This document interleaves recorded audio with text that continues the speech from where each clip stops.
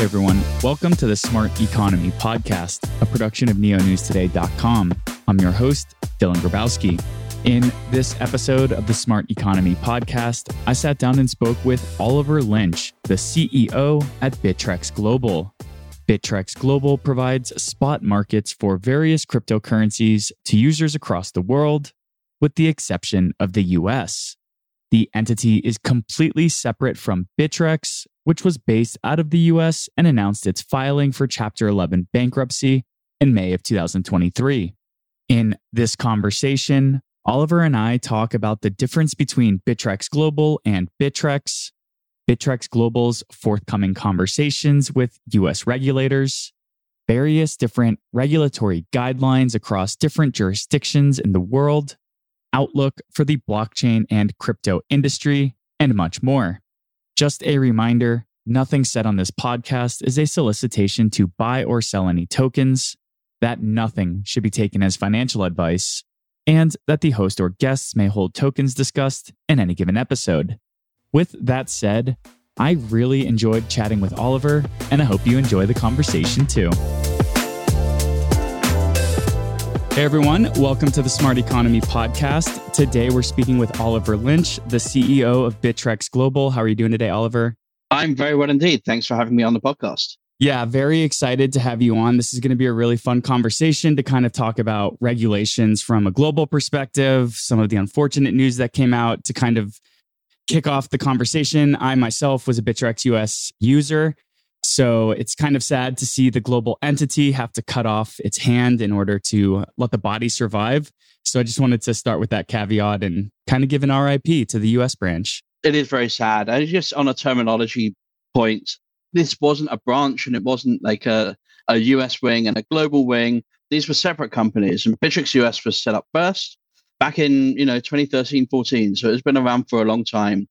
We set up Bittrex Global much later in 2018-19, once the global footprint had got big enough. So we've always been legally and operationally distinct, but we obviously share a heritage. And yeah, it's really sad to see a situation where the US company felt it had no choice but to wind up its operations. Yeah, and we'll definitely dig into that.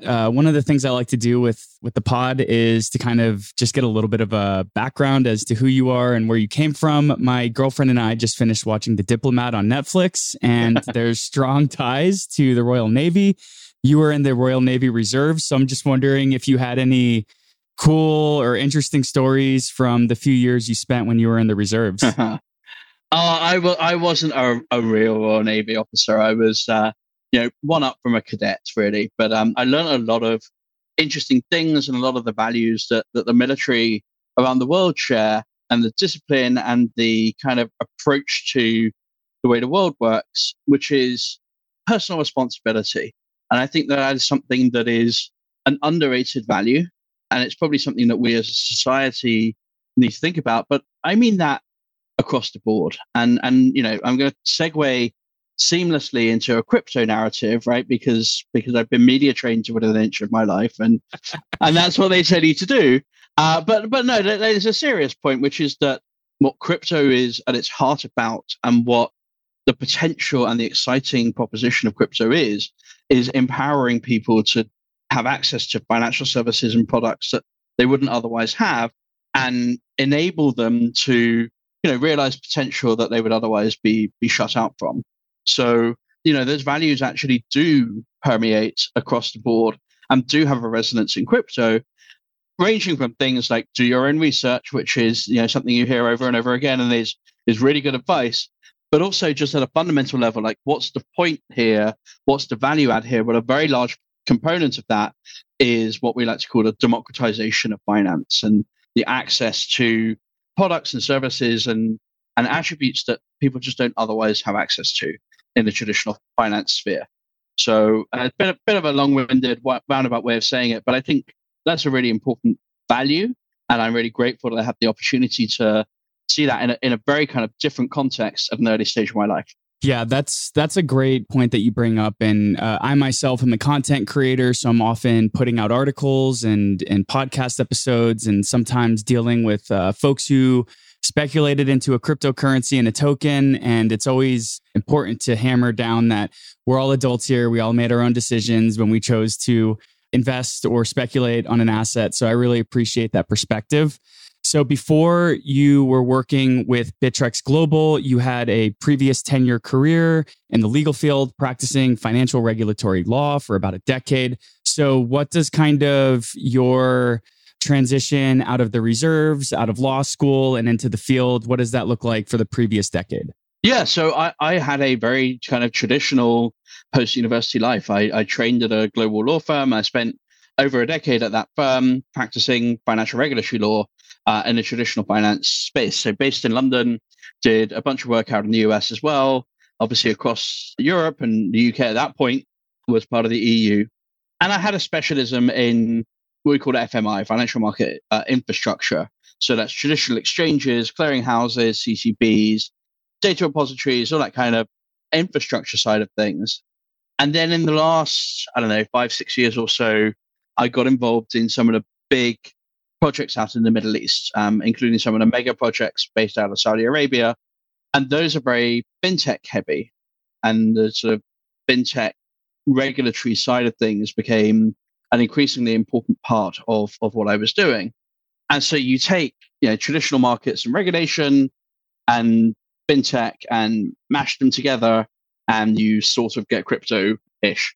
And so here I am. And I joined in 2021 as general counsel at Bittrex Global, so still on the legal side. And then I guess like last year, when my predecessor stepped down, I got the bump up, wrong place at the wrong time, and took on the additional role of CEO. Really looking forward to digging into what that transition looked like and how you went from the legal side to kind of like a management side perspective. But before that, I just want to hear, what was your kind of genesis moment with blockchain or crypto? Was it Bitcoin during the white paper? Was it Ethereum during the DAO hack? When did you first hear about crypto and when did it like click for you? Yeah, I wish I could say I was an early visionary, that I got it as soon as the Bitcoin white paper was released. But the reality is that's not the case.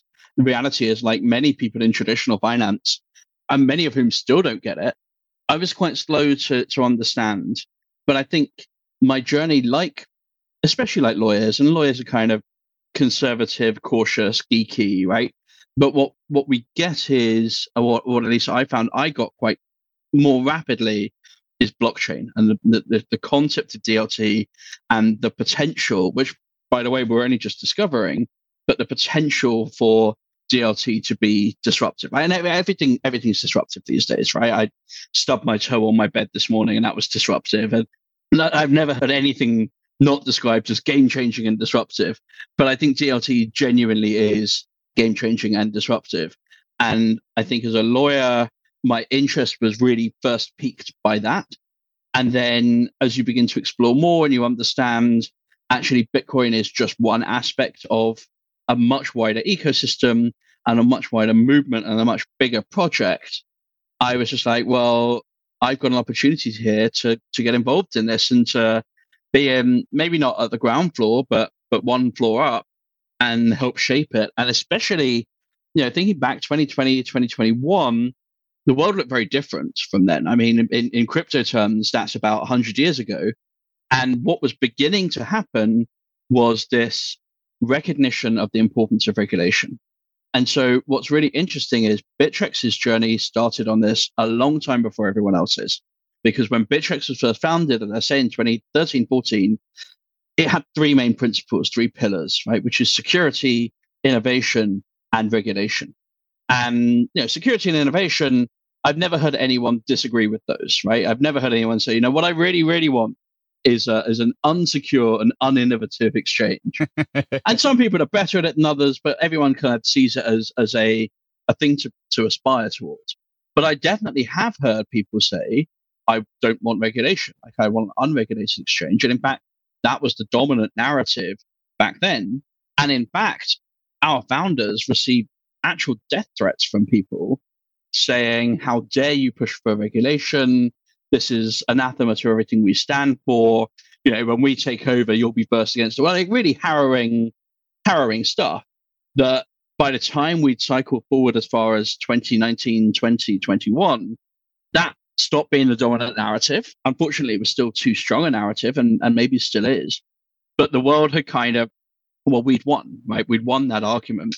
The world had woken up to the need, if crypto is going to be part of the wider financial sector, the need to regulate it on similar kind of principles. And so I was sitting there thinking, well, heck, this could be my chance to do that. And I've been involved in some other projects and some special economic zones, and pushing the boundaries of what regulation can do to really kind of jumpstart economies. And I was like, well, this is an opportunity to see what regulation can do to jumpstart the monetization of this entire kind of technology. And so that's I guess what got me involved and what keeps me interested. We're still building that. I mean, the job is by no means done, and the scandals of last year show that even if people were talking the right kind of talk, they weren't walking the right kind of walk. And there was still, and probably still is, a long way to go for many people, because it's all very well having your talking points on regulation, but you got into this kind of bizarre situation where regulatory statuses were just seen as trophies to put in the trophy cabinet and never looked at again, right? So, and he got this kind of unedifying, I've got 486 regulatory status. Oh, only 486. I've got 592. And it was just kind of pathetic, because any lawyer, but any person that has any kind of experience in the financial industry tells you it's not about quantity, it's about quality. And you say to people, oh, you're regulated, as if that's like a yes, no binary question. Well, no, you say you're regulated, but are you really? Like, where are you regulated? How are you regulated? What kind of supervisory oversight do you have? And ultimately, how does that keep me, my markets, my customers safe, right? Because that's what it's really all about. It's about the quality there. Now, those are the questions that should be being asked. They are now being asked much more robustly, and that's right and proper. Because the fact is, doing things the right way, I advise banks, I advise broker-dealers, they will all tell you being regulated is really, really hard. And it's really annoying, and you have to answer endless questions, and there's constantly someone looking over your shoulder and checking your work, and we're being audited and every year, and you have on-site. So it's a real pain. It's really difficult, and so it should be, right? Because without that, it's not worth anything. There's no point in saying, oh, I've got this badge of honor from someone, when that badge is basically meaningless. It has to be difficult. You have to put in the hard yards. You have to be willing to turn down revenue opportunities just because they don't fit within acceptable parameters. You have to walk the walk. And so at Bittrex Global, we've been doing that. We've voluntarily subjected ourselves to regulatory regimes in two of the most robust jurisdictions in the world. And the rest of the world is, I guess, now catching up. And I guess the next 6, 12, 18 months, especially in the lead up to MiCA, which is the biggest development in regulation, I'm sure we'll have a chance to talk about that. People are beginning to realize regulation isn't just something that you say, tick a box, and everyone's okay with it. It's something that you've got to live day in, day out. Yeah, my brother-in-law is a lawyer, and in 2017, when I got into the space, he was also very much blockchain, not Bitcoin. So I can resonate with kind of where you were talking about a bit earlier. Curious, before we jump into Bittrex, were blockchain networks just something in your previous career when you were working for various different financial entities other than Bittrex? Was blockchain just something that wasn't being looked at for international remittances or anything like that because there was no regulations or regulatory framework that made it possible for traditional financial institutions to integrate this tech? So I think that is one of the big blockers for the big institutions, right? Is that their rules, their risk committees simply won't let them engage. What we did see, and some of the scandals from last year, is there does seem to have been a bit of a bypass on that kind of thing. And questions were not asked as robustly as they should have been by those institutions who were just too price sensitive. I think what they're realizing now is, it's all about building relationships. And it's all very well saying, and it's true that the story of the bear market that we're currently in is that institutional interest is just as high, if not higher than ever, right? That is true and encouraging, because those guys have decades of experience and risk models and trading models that they want to apply to crypto, that's a great thing. But they have to be able to do it in a way that leads to a like-to-like comparison with traditional finance, right? So the fact is, every big bank now has a crypto desk, right? Even the ones that say they don't, they do. I know they do. Every fund manager, every money manager, every family office knows that they have to offer exposure to crypto in some form or another. Otherwise, they're just going to be seen as left behind, stuck in the mud, whatever it is, right? But they can only do that in a rigorous and a robust way if they can say, well, look, you could either put your money in here, traditional stocks or bonds or whatever it is, or you could put your money here in whether it's directly into crypto or into some kind of crypto ETF, but they can only make those comparisons if they are like for like. And so that piece, this is when people say, oh, regulation will kill the industry, going back to those awful people sending death threats to our founders. It's like, no. It's the regulation. It's the ability for the sector to grow up and to take its place with the adults at the grown-ups table. That's what actually leads to mass adoption, at least on the institutional side, but on the retail side too. I mean, look, I wouldn't put my money in an unregulated bank. Why would I put my money on an unregulated exchange? And if we're sitting there saying, these are opportunities for ordinary people, you and me, but more importantly, people that are unbanked, underbanked, underprivileged, badly served by the traditional finance, those people don't have the access that they need to have, but that doesn't mean that they don't deserve the same level of protections that they could get. So if you want to encourage these people to start trading into crypto, start getting involved in the sector, we need to be able to guarantee them the same level of protections as they would get in traditional finance. Now, that doesn't mean the rules have to be exactly the same. And in fact, the rules can't be exactly the same. The technology is too new and evolving and has its nuances. But the principles backing them up have to be just as robust. So whether that's KYC and AML, counter-terrorist financing stuff, trade monitoring, market manipulation protections, all those things that we take for granted nowadays in the traditional finance sphere, we need to start getting to a position where they're equally unarguable just because your assets now happen to be digital.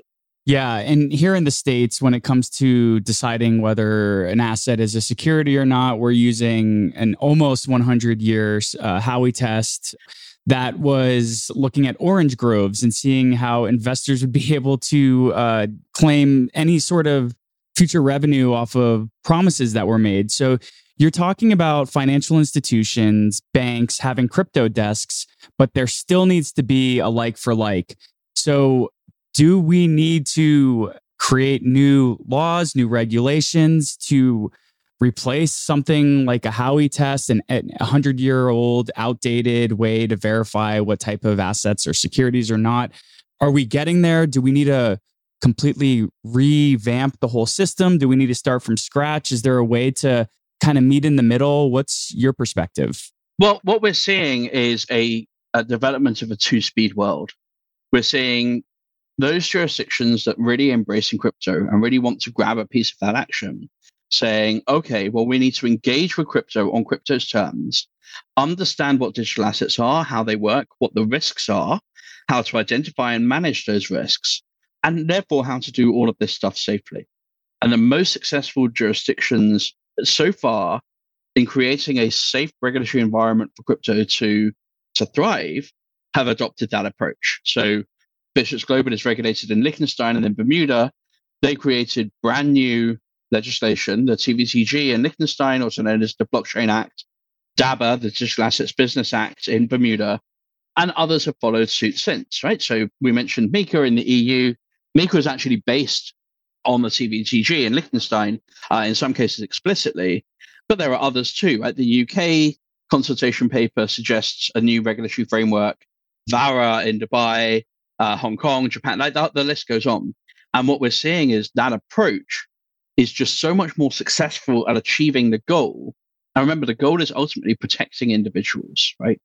They're so much more successful at achieving that goal than this discussion that we have is like, well, let's try and view crypto through the prism of traditional categorization and say, well, is it a security or a commodity or a derivative? And the answer is sort of, no, it's none of those things. It's a new its own new thing of digital assets or crypto or whatever it is you want to call it.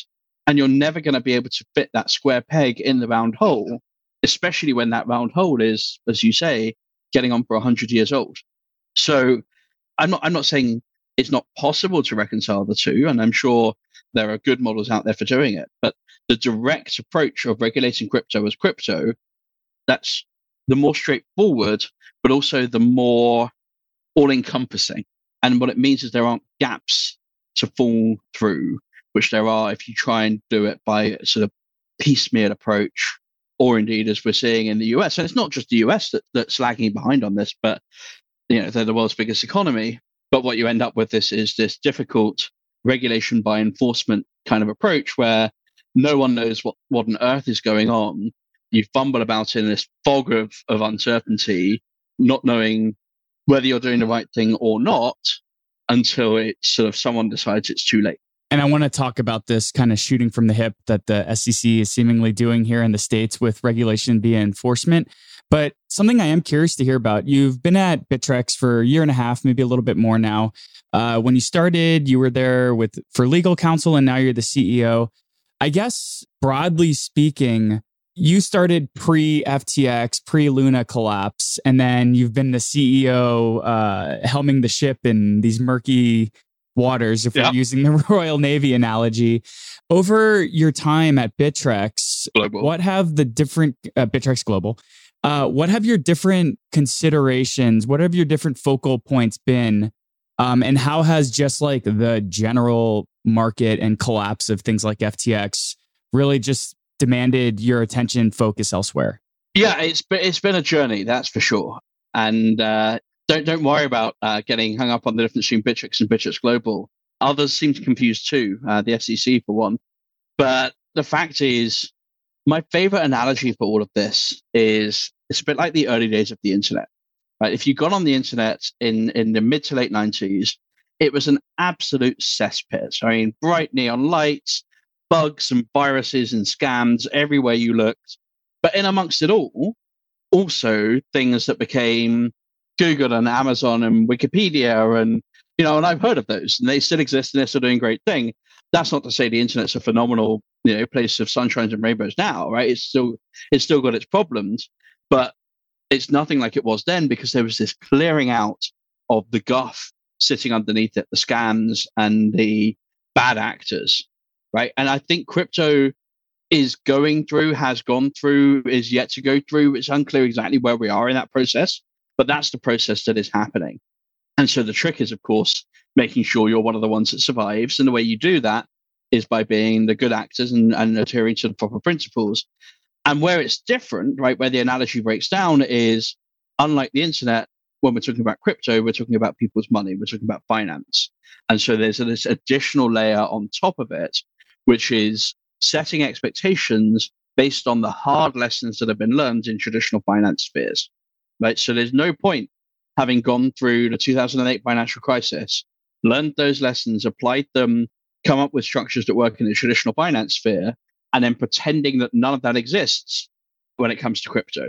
All of those principles, all of those lessons ought to apply in just the same way. And if we don't learn those lessons and we don't apply those solutions in the same way, then we're dooming ourselves to suffer the same consequences that traditional finance did. So I think to come back to your question, is like what it's been like over the last year is safe in the knowledge that Bittrex Global will be one of those that succeeds because it has indelibly imprinted into its very lifeblood this concept of doing things the right way, this concept of regulation as a key pillar of our very foundation.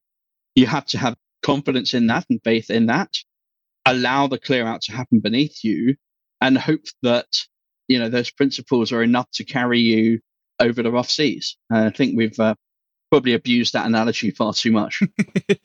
I'll avoid any oceanic references from here on out. Otherwise, you'll have to walk the plank, of course. So Bittrex Global is completely separate from Bittrex US, but I did want to just touch a little bit on the news that came out last month that Bittrex US is filing Chapter 11. at the behest of the SEC regulating via enforcement in very murky waters. Well, not at the behest of, right? So Bittrex US announced that it was getting out of the US before that happened. I mean, right. The fact is, I look at their public statement when they announced that they were leaving the US, when they were shutting down operations in the US. They just said the regulatory environment in which they were operating was so murky, so untransparent, so uncertain that they just couldn't continue to operate there. And if you say as a company, we'll only do it if we can do it the right way, the fact is there are lots of people saying that. There are lots of good actors, more than we often get credit for, who want to do things the right way. And at the moment, they simply cannot in the US because there's this bait and switch.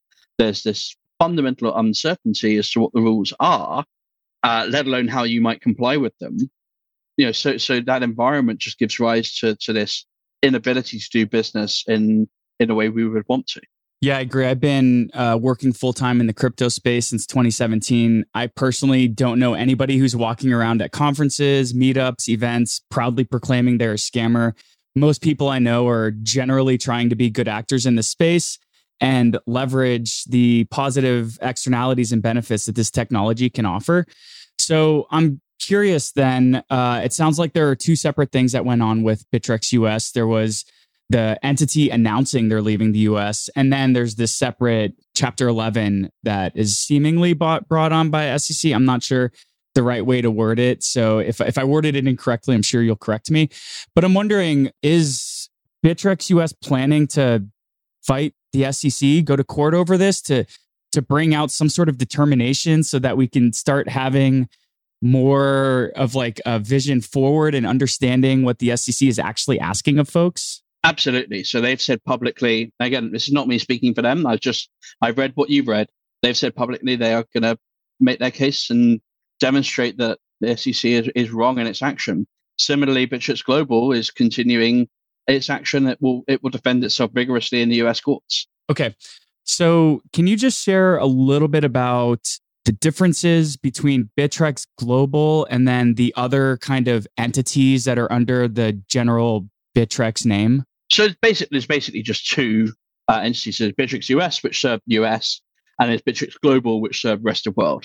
Bittrex Global actually, so when we first set it up, we got ourselves regulated in Liechtenstein, which was the lead jurisdiction back then. And then actually in 2020, we set up, our global footprint got bigger again. It stopped making sense to service the rest of the world out of Europe.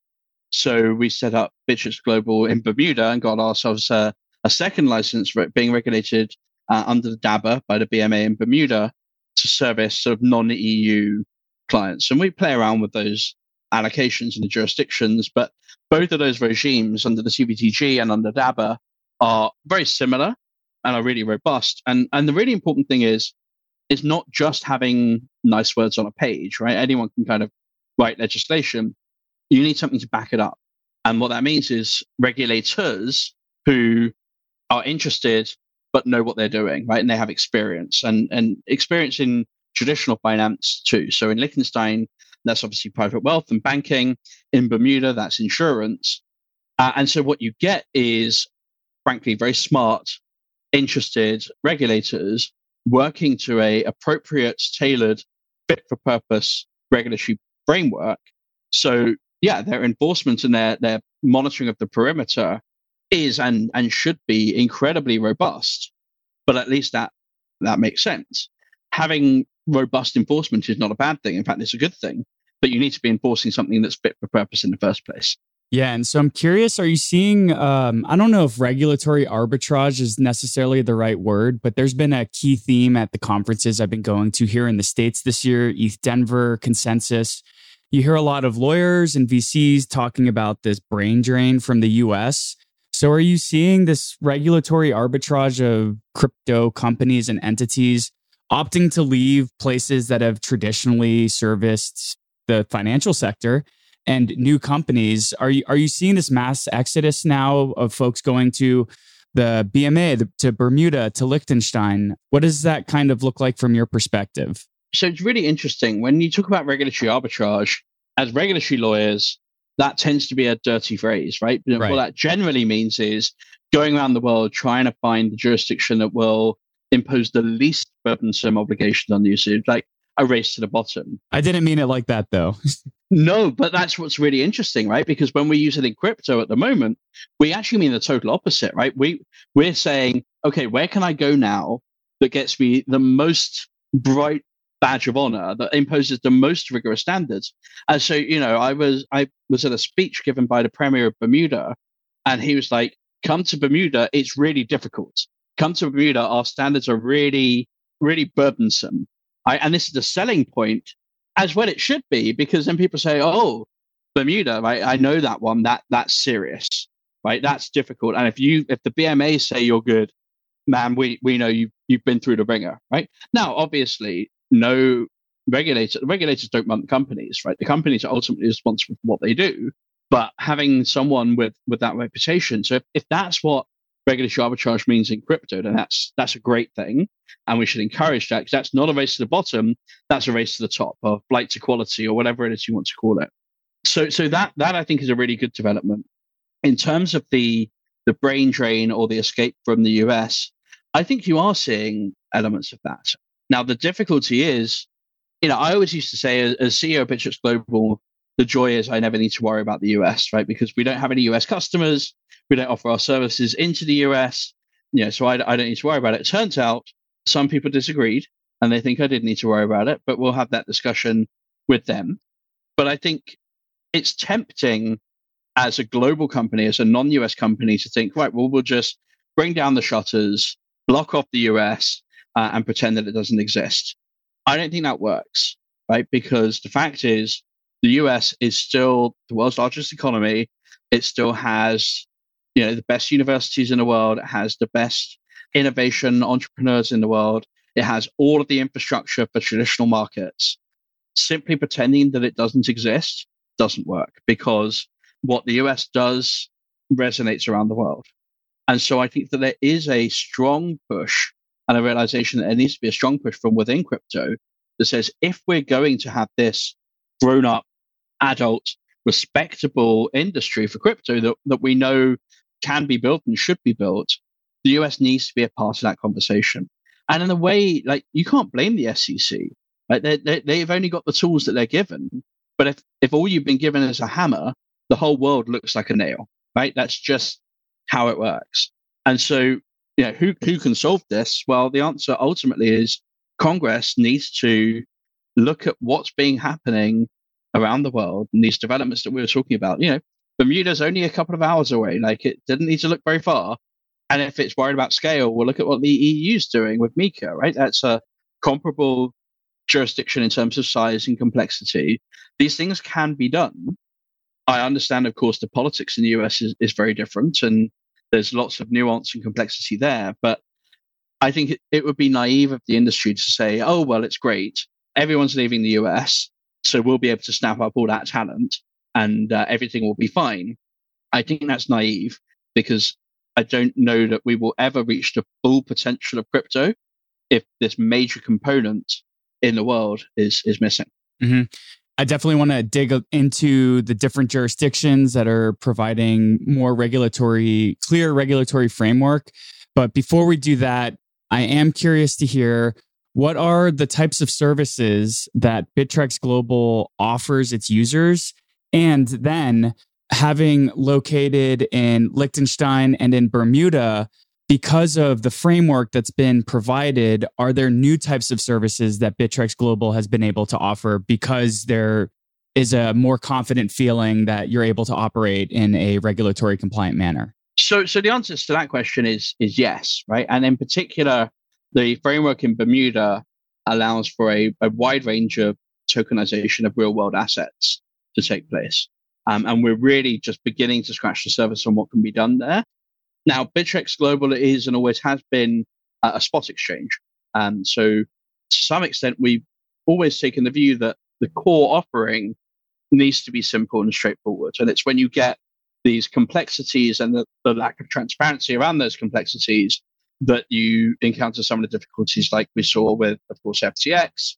So we don't have an affiliated hedge fund, and we don't have some of the bells and whistles that certainly look very shiny, but maybe of limited value. And that's not to say that there isn't a perfectly legitimate way of doing all of those things. There is.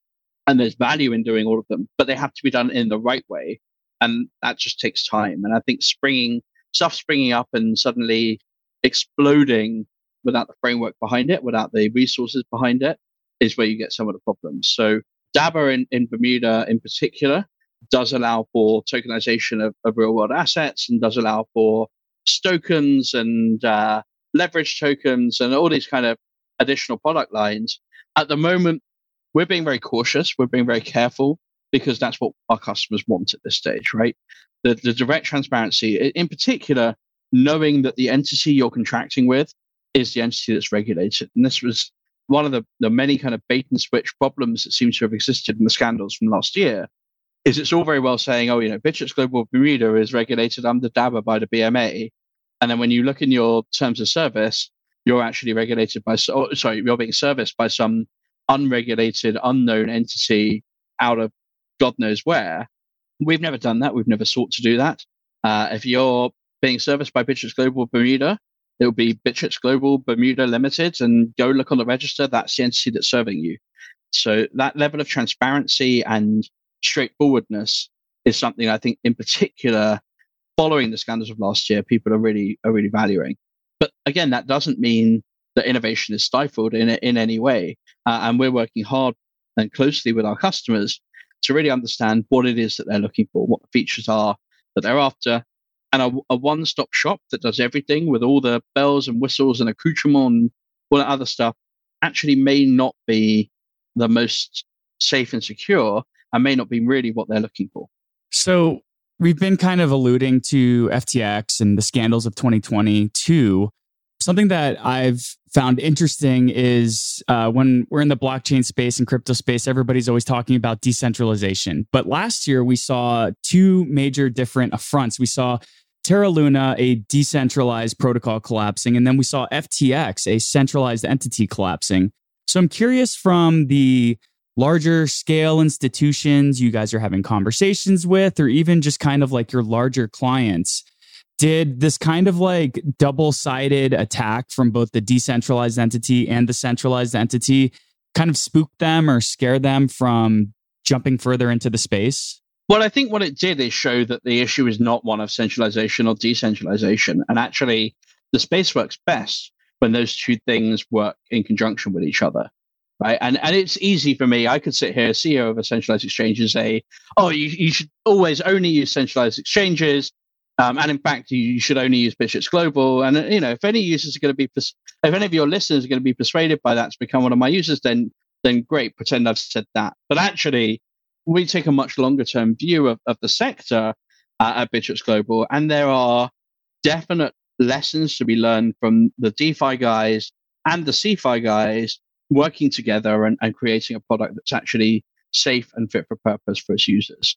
And so the lesson, I think the clever lessons that people are learning are, it doesn't really matter to the same extent exactly how you're structured. What matters is how you operate. Regulation is a very important part of that. And it is, by its very nature, much more difficult to regulate DeFi projects because there's nothing really to latch onto in the same way as there is with centralized projects. But that doesn't mean it can't be done. And again, people that say, oh, throw your hands up in the air and say there's nothing to be done here. Well, you're just not trying hard enough. Be a bit clever and a bit more imaginative, or pay your lawyers more and you'll get there. But I think what people are really beginning to see is however things are structured, they have to be structured in a way that is transparent, that is open, that is verifiable, and that is regulated. Now, you can do that in any number of ways, but the rules need to be fit for purpose. And institutions do have a role in really digging in, because the fact is they are the best at understanding and modeling risk.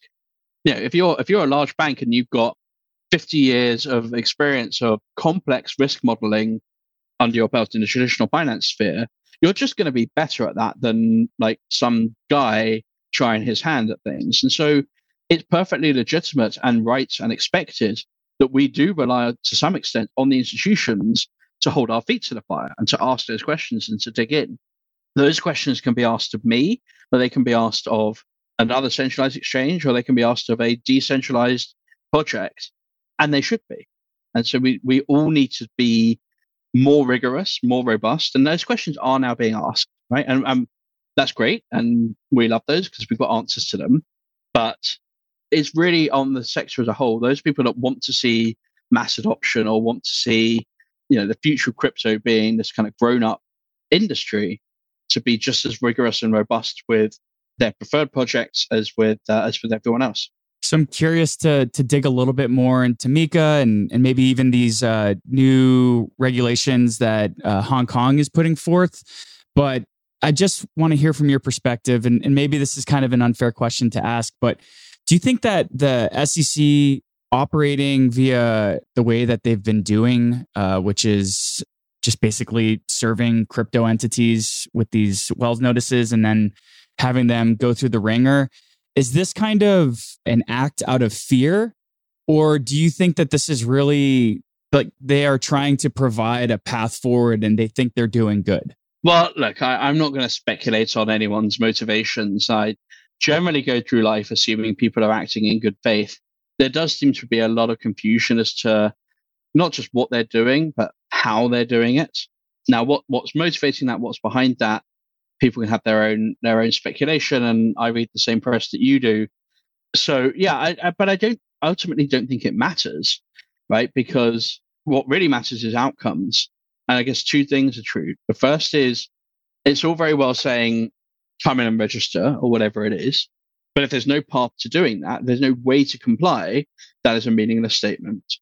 And the second thing is, if as a result of all of this, your citizens are less safe, your citizens don't have the protections that citizens in other jurisdictions have, then you failed, right? Then you, whether it's you, the SEC, or you, Congress, or just you as a jurisdiction, are not achieving the best outcomes for your citizens and for your markets and for your industry as a whole.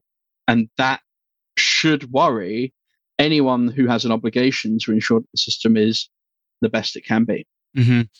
A company located here in the US called Prometheum last week announced that they were able to obtain a special purpose broker-dealer license from the SEC, which basically allows them to custody assets as well as perform as an exchange. Not sure if you've heard about this or dug into it yet.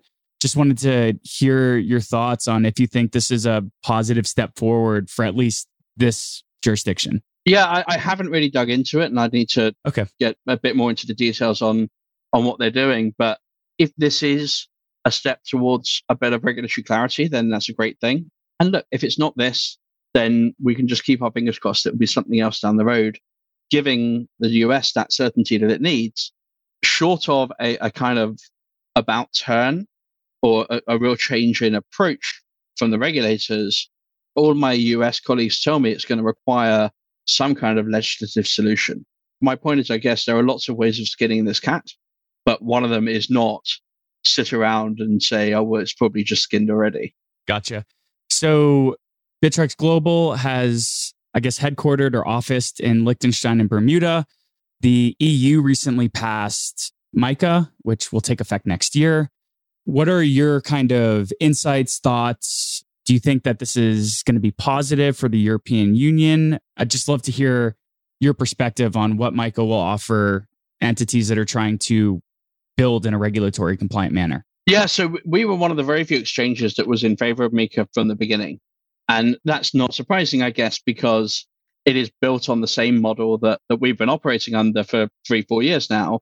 As I say, MiCA is based in some cases explicitly on the Liechtenstein Blockchain Act. So the token container model, the regulation of service providers, that is a model that was built up in Liechtenstein, was developed there, and has been adopted. And it's a very sensible approach. Is MiCA perfect? No. I've never encountered a regulatory framework for anything that is perfect, right? And that's kind of the point. There's always incremental advances, things you can change, ways you can tinker. People are already talking about what's going to go into MiCA 2, what's missing. I think, again, you've got to look at the motivations of people taking pot shots. So you would have read the same articles I have that said, hey, MiCA doesn't cover insert whatever it is you want here, so the whole thing is useless and rubbish and we should throw the whole thing away. And I'm just like, no, that's not how it works, right? The perfect is the enemy of the good. And there is an awful lot in Mika that is good. Can we make it better? Yes. And actually, as an industry, we've been very slow to engage with policymakers and regulators to make it better. And we need to do a better job of that. Back when I was in private practice, I'd be advising banks and market infrastructure on working with the government, whether that's formally through consultation papers or just informally, all the time. And that was seen as perfectly normal way to do things. And then you get into crypto, and at least historically, there's been I'll just sit on the sidelines and pout, or not say anything and hope that they won't notice me. And actually, all you end up with there is worse regulations. And so I think as regulators, policymakers around the world wake up to this and start implementing robust regimes, which is a good thing, the impetus needs to be on people like me to say, okay, well, how can I help? How can I roll my sleeves up and get involved? Otherwise, you just end up with worse rules, right? It's not like you're going to end up with no rules.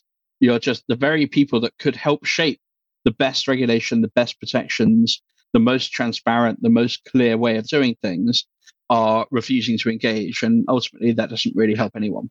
So Mika is a overall, I think, a really good thing. It will help the EU because I say that the thing that people need most is certainty, right? And the number of people I've heard say in the US context, I'd rather have certain bad rules than uncertainty. And I think Mika is certain and good. Is it certain and perfect? No. But is it certain and good? Yes, I think so. So we're recording this conversation on June 1st. Today in Hong Kong is when these rules that allowed the regulators to approve exchanges, from what I've been able to understand, have gone into effect. So how has Hong Kong's new regulatory approach impacted the perspective that Bittrex Global has for that region? Well, Hong Kong is just a really interesting example. So you can either see it as just another player in this global race. I mentioned the UK earlier. Vara, Japan is in the mix as well. But I think the big overlay, the additional factor there is, of course, the intrigue of the political interaction with mainland China and how that bears out. So I think a lot of people are keeping even closer an eye on Hong Kong than they might otherwise do. But let's not forget, Hong Kong is one of the major global financial centers, as indeed is Singapore. And Singapore is another one that's often thrown in that mix of, what are they doing in the digital asset space? So, it's still a long way to go, still a lot of uncertainty. And I think that's inevitable with Hong Kong as we begin to understand exactly what the relationship there is and how Beijing sees it and all that kind of stuff. But people are certainly, when Hong Kong speaks, people listen, that's for sure. Gotcha. And the UK is not part of the EU, so MiCA is not encompassing that. Mm-hmm. However, I hear on this side of the pond, I hear conflicting sort of things going on in the UK. I hear there's kind of draconian laws that are anti-crypto blockchain, but then there's also leadership in the government positions stating that they want the UK to become a global hub for the blockchain and crypto space. So what's it like over there? What's the regulatory outlook? Are you positive? Are you negative? Are you just kind of holding your breath? So there are some mixed signals, and that is unfortunate. The biggest development was in February of this year, the Treasury released a consultation paper for an all-encompassing crypto regulation, not unlike MiCA, and actually in many ways along similar principles. And this was part of the government's stated intention to create an all-encompassing regulatory framework for crypto. Now, that consultation paper was released at quite an early stage. It was a lot more open texture than quite a lot of consultation papers that are published by the Treasury are. And we speculate that the reason for that is they realize that there are companies around the world who realize they need to go and get regulated, realize they need to be regulated in this kind of time zone. And the UK was saying, well, hang on, don't execute on whatever your preferred European jurisdiction of choice is. We're going to do something just as good, if not better. And the release of the consultation paper is being seen by the industry as a signal to sort of stand by and see. That might work. People do want to be in the UK, and it has a lot of attractive features, right? So just as a financial center, it's very attractive. There's a lot of infrastructure, a lot of big players here. The legal system is much more attractive than the European one, which is often very frustrating and difficult to navigate, being a civil law system, whereas the UK's common law system is generally seen as much more finance friendly. So there are a lot of features of the UK that I think would give people, if you're based in Australia or Japan or something, and you're looking to set up in this time zone, I think instinctively you would want to see if it's possible to set up in the UK. And I think what the industry is seeing, hoping, trying to read between the lines, is that the UK is saying, okay, yeah, we will provide that certainty and that framework for you.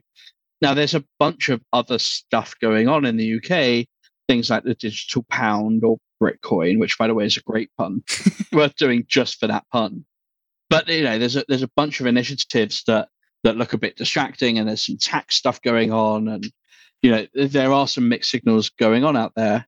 Now, that consultation paper, the responses closed last month, and now the next stage is to see what comes out of it. Unlikely to be before the summer, or I guess it's the 1st of June now, so maybe that's officially summer anyway. But we kind of wait and see what comes out of that process. And then we'll have a much better idea of whether the UK really is taking it seriously in the way that it says it is. Awesome. Kind of wrapping up, I want to zoom out a little bit and ask you to play both the hero and the devil's advocate. What do you think is the dystopian and the utopian future that these cryptocurrencies and blockchain networks can offer the world? Well, I long since stopped making predictions about crypto industry because I would get them embarrassingly wrong. And the problem is you're recording this, right? So someone can come back and play this. But I think we need to be masters of our own destiny to some extent. Hey, look, I can loop this all the way back to the Royal Navy stuff at the very beginning. Look at that, right? Which is, it's about taking personal responsibility. I think those of us in the industry can see there's an awful lot of good that can be done with crypto, but it is still true that there are some bad actors out there. There are some coins out there where you look at them and you're just like why? Why do you exist? Now, they're few and far between, or fewer and further between, that's for sure. But that doesn't mean that they're not there, and that we as an industry don't have an obligation, if we want to see the future of crypto being that grown-up, responsible, respectable part of the financial sector, then we need to work hard to get there. And 5-10 years from now, whatever it is, I think the future of crypto is that it's not really crypto at all. It's just another asset class in the wider financial sector. So you have derivatives and you have equities, and you have people specializing in these things, and there'll be differentiating rules, and there might be separate conferences for them, but they're all part of finance. And I think crypto needs to take its place at that table and just be yet another category in the wider scheme of things. So I think that's the future that we should be aiming towards. And I think that those who adhere to this sort of old-fashioned view of crypto, which is that it's only used for illegitimate purposes, we should take that risk seriously, because those people can really undermine confidence and can thwart projects. And the problem with trust is it takes years to build up and seconds to destroy. And we need to be vigilant, and we need to work hard to build up that trust and to hunt out and shut down those that would seek to destroy it. Love it. What are the next steps for Bittrex Global? What are you guys doubling down and focusing on? Well, as ever, and it's a twee answer, we're focusing on our customers. So we as a company have always avoided doing the sort of shiny, headline grabby, but empty business model kind of thing. And we've always just focused on what is it, what are the products, what are the services, what are the features that our customers want. And, through this bear market, we're working really hard and enjoying engaging with them to produce really what we hope is the most secure regulated crypto exchange in the world. I've really enjoyed this past hour chatting with you about global regulations and just your perspective. It's very rare that I get to chat with a lawyer about various different regulatory entities. So yeah, they don't let us out much. So I hope I was able to keep up with you. This was a great conversation. So if people want to keep up to date with what you're doing or what Bittrex Global is doing, what's the best way they can do that? You can follow me on LinkedIn or on Twitter, and I'm at Oliver Linch on both those things. You can follow Bittrex Global on its social media as well, or you can visit global.bittrex.com. Oliver, thank you so much for spending an hour with us. This was an absolute pleasure. Thank you very much indeed. It's been a great joy to be on the podcast. Cheers. Well, what did you think of that conversation? I thought it was really interesting to hear more about the jurisdictions that Bittrex Global opted to be regulated by and why they went with the most forward-thinking, but also extremely thorough regulators. It was also really interesting to hear that regulatory arbitrage has a positive meaning in the crypto space for entities that are seeking proper regulation, but for regulatory lawyers, that means very negative things in almost every other industry.